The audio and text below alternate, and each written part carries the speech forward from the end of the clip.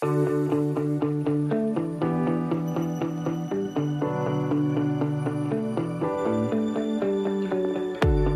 and welcome back to another episode of the Sunny Mary Meadow podcast. I am your host, Liz Fiddler.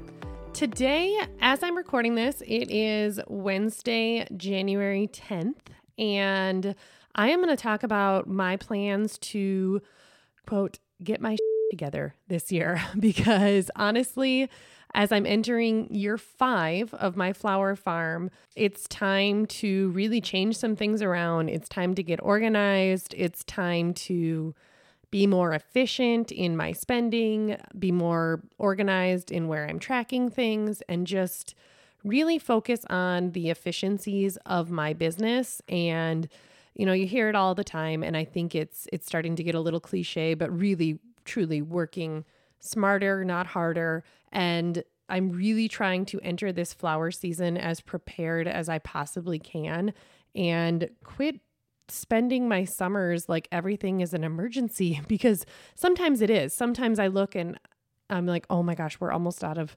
cups, or we're almost out of this, or we're almost out of that, or where is this, or how many vases do I have, or someone asked for this and now I can't find them, or just throwing some seeds in the ground and trying to sell what grows. And for the most part, I've done a pretty good job of crop planning, but I'm going to talk about some of the things that I am really focusing on in the off season and how I get organized.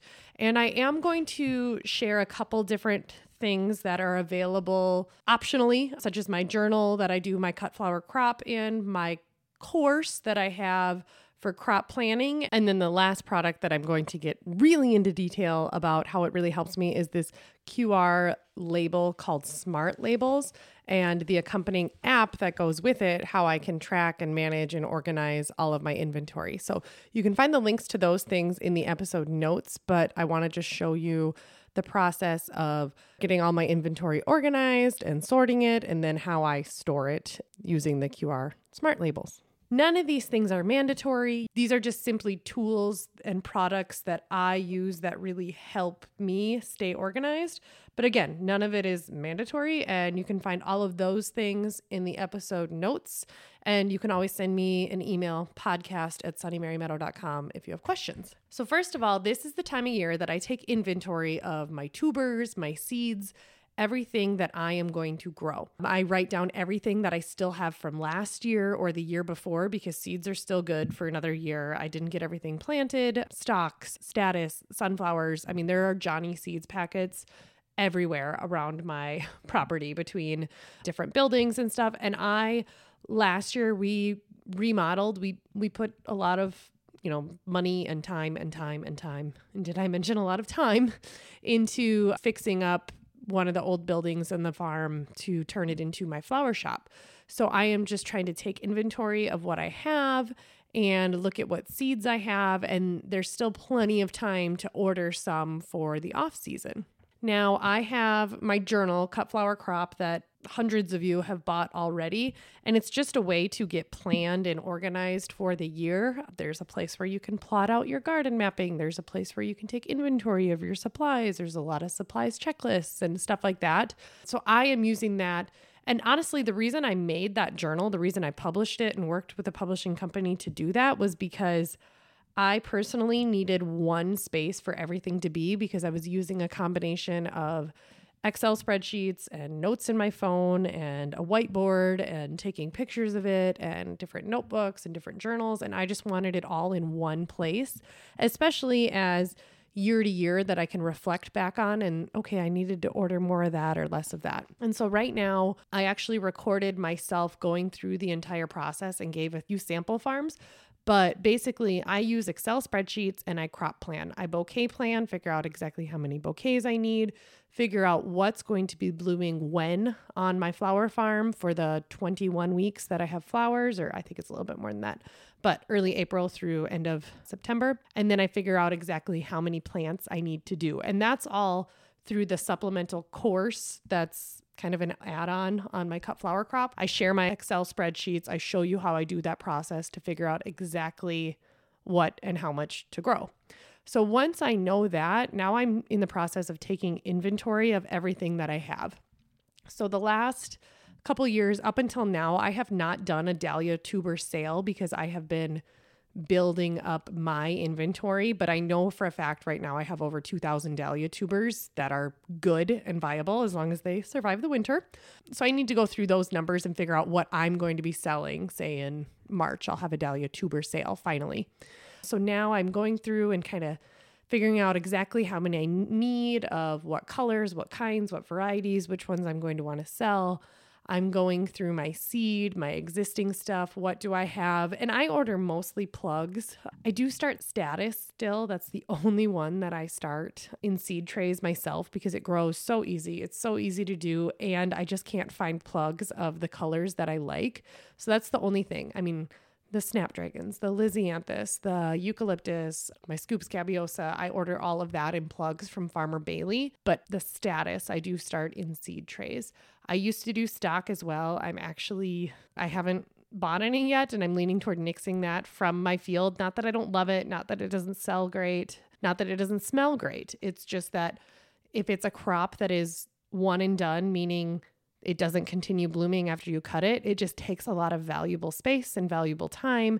And I want flowers that are going to be continuing to produce because, like I said, I'm just trying to get a lot more efficient within my farm, within my business. I also go through and I look and order any last minute supplies from last year. So I've shared, I use those 32-ounce white paper cups. I have my snips. I have tags that I tie on to mason jars. I have some bouquet sleeves. I have stickers, all of those things. I make sure that there is plenty of them and go through and reorder now because, again, running low on business cards should not be an emergency. But guess what? It's something that seems to happen. And so that's what I'm really excited about this crop planner and journal that I published because throughout this season, there's a weekly calendar in it where you can write things like ran out of this, make sure to order more before next year. Or say in the fall, if you were cleaning up your floral netting and half of it ripped, your support netting, and you kind of forgot about it until this spring when you really need it. And so right now in January, I go through and I pour through my notes from last year and, oh yeah, I need to order these things or this is what I need to replenish on, rather than stopping what you're doing in the moment, ordering it and doing things on demand. Because if you continuously do things on demand like that, if everything is an emergency, nothing's an emergency. If everything's a priority, nothing is a priority. So really just scheduling time and batching your work. And I know that that's also a term that's thrown around a lot, but really batching your work. And, if you're working at a desk job, you probably know that. If you answer every single email as they come in, you're not going to get everything done. But if you designate 20 minutes in the morning and 20 minutes in the afternoon to answer all of your emails at once, it's going to be a lot better. So that's what I try to do with reordering my supplies, all of that, and just replenishing, anything that I might need and just getting organized with it and taking inventory. So my journal, my crop planning, all of that, looking at what seeds I need more of, what dahlias I need more of. I'm not buying any more dahlias this year. I'm not buying any more ranunculus corms. I've got all of that ordered, but I know that there are some seeds that I'm going to need. I know I need more pro-cut sunflowers. I know that I need more feverfew and bupleurum, but I've kept an eye on the Johnny site and I need to just pull the trigger. I also wanted that expense to be after the first of the year. If you work with your accountant closely, you know that there's different ways you can designate things, but the way I do everything is it falls in the calendar year that I make the expense or that I make the sales. Same with my subscriptions. You could choose from the very beginning to start a certain way and have it be for that next year, but then you can't switch around once you start. So that's just a conversation for your accountant. But for me, I like to really take inventory these first couple of weeks of January and then order those last minute things. My plugs, all of that I've had ordered for months and months. And I'm not super picky. If I end up oh, I guess I can't get feverfew, I guess I'll have to get this. Or I can't get, the purple basil and I'll have to get the lemon basil or whatever. I'm pretty flexible about that. So I'm not too concerned about getting what I think I'm going to need. So that's kind of when I take the inventory. And then the next thing that I want to talk about is how I am really getting organized within my flower farm. And that's with some different labels and some smart QR labels. And I am not the most tech savvy person, but this has like changed my life in the last month getting organized with it. And you should see what we call the shop. And that's like the mechanic shop. I think it's like 40 feet by 60 feet. It's a really old building, but it's heated in there. That's where I keep my dahlia tubers. So my dahlia tubers are in there. And then actually all of my eucalyptus in pots are in there. There's about 100 eucalyptus in pots that are pretty well dormant. I just keep the soil from completely drying out by keeping them somewhat moist, but they're dormant and I'm hoping that I can overwinter them this year. But so like the dahlias, the eucalyptus are in there. In our old dairy barn, because remember, we're in the heart of central Minnesota. So we have a huge empty dairy barn on our farm with a couple rooms in it that we plan on, redoing. But the one room that used to be the milk room where the bulk tank was, that has water in it. And there's actually a bathroom in there. So up until last year, that was where I made my bouquets. So that turned into kind of like the seed room. And I have a bunch of shelves in there for mason jars. But then we transitioned to the other building at the center of the farm where we really redid it. We insulated it, added new water lines in there. And it's almost divided into 3 rooms. One is the flower pickup room and the flower shop. One is the butcher shop, is what we call it because it used to be a USDA inspected butcher shop, but that's where my cooler is. That's where we make the flowers. And then there's basically a 2-stall garage that we insulated, have a window AC, and we can have events in there that is air conditioned because people don't want to come and hang out in the really hot meadow at 5 p.m. when it's still 90 degrees outside. So I store things a lot of different places and they all end up in totes and then I can't tell where they are or what they are.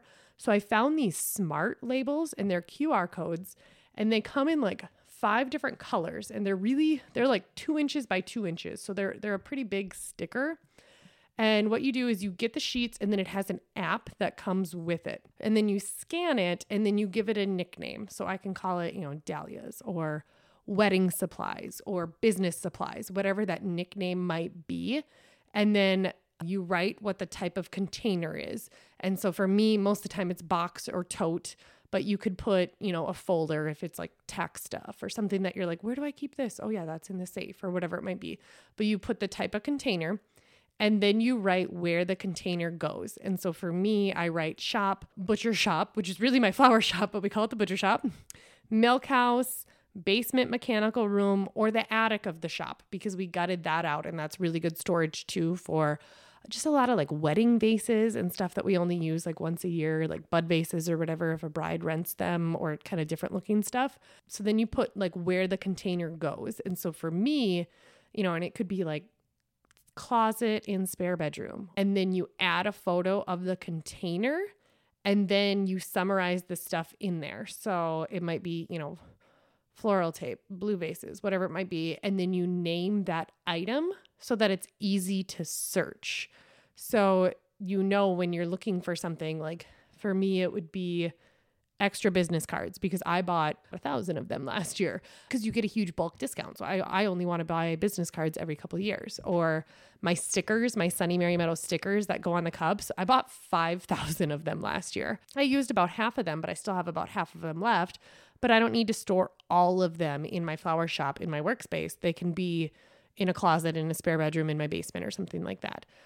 So, you name the item. So then when you're going to look for something, then within that QR code, you can add a really detailed description. So for me, it's like, if it's a tote of dahlias, I write 120 Cafe Au Lait dahlias, 200 Boom Boom White dahlias, 50 Ivanetti dahlias or whatever it might be. So I know exactly how many are there.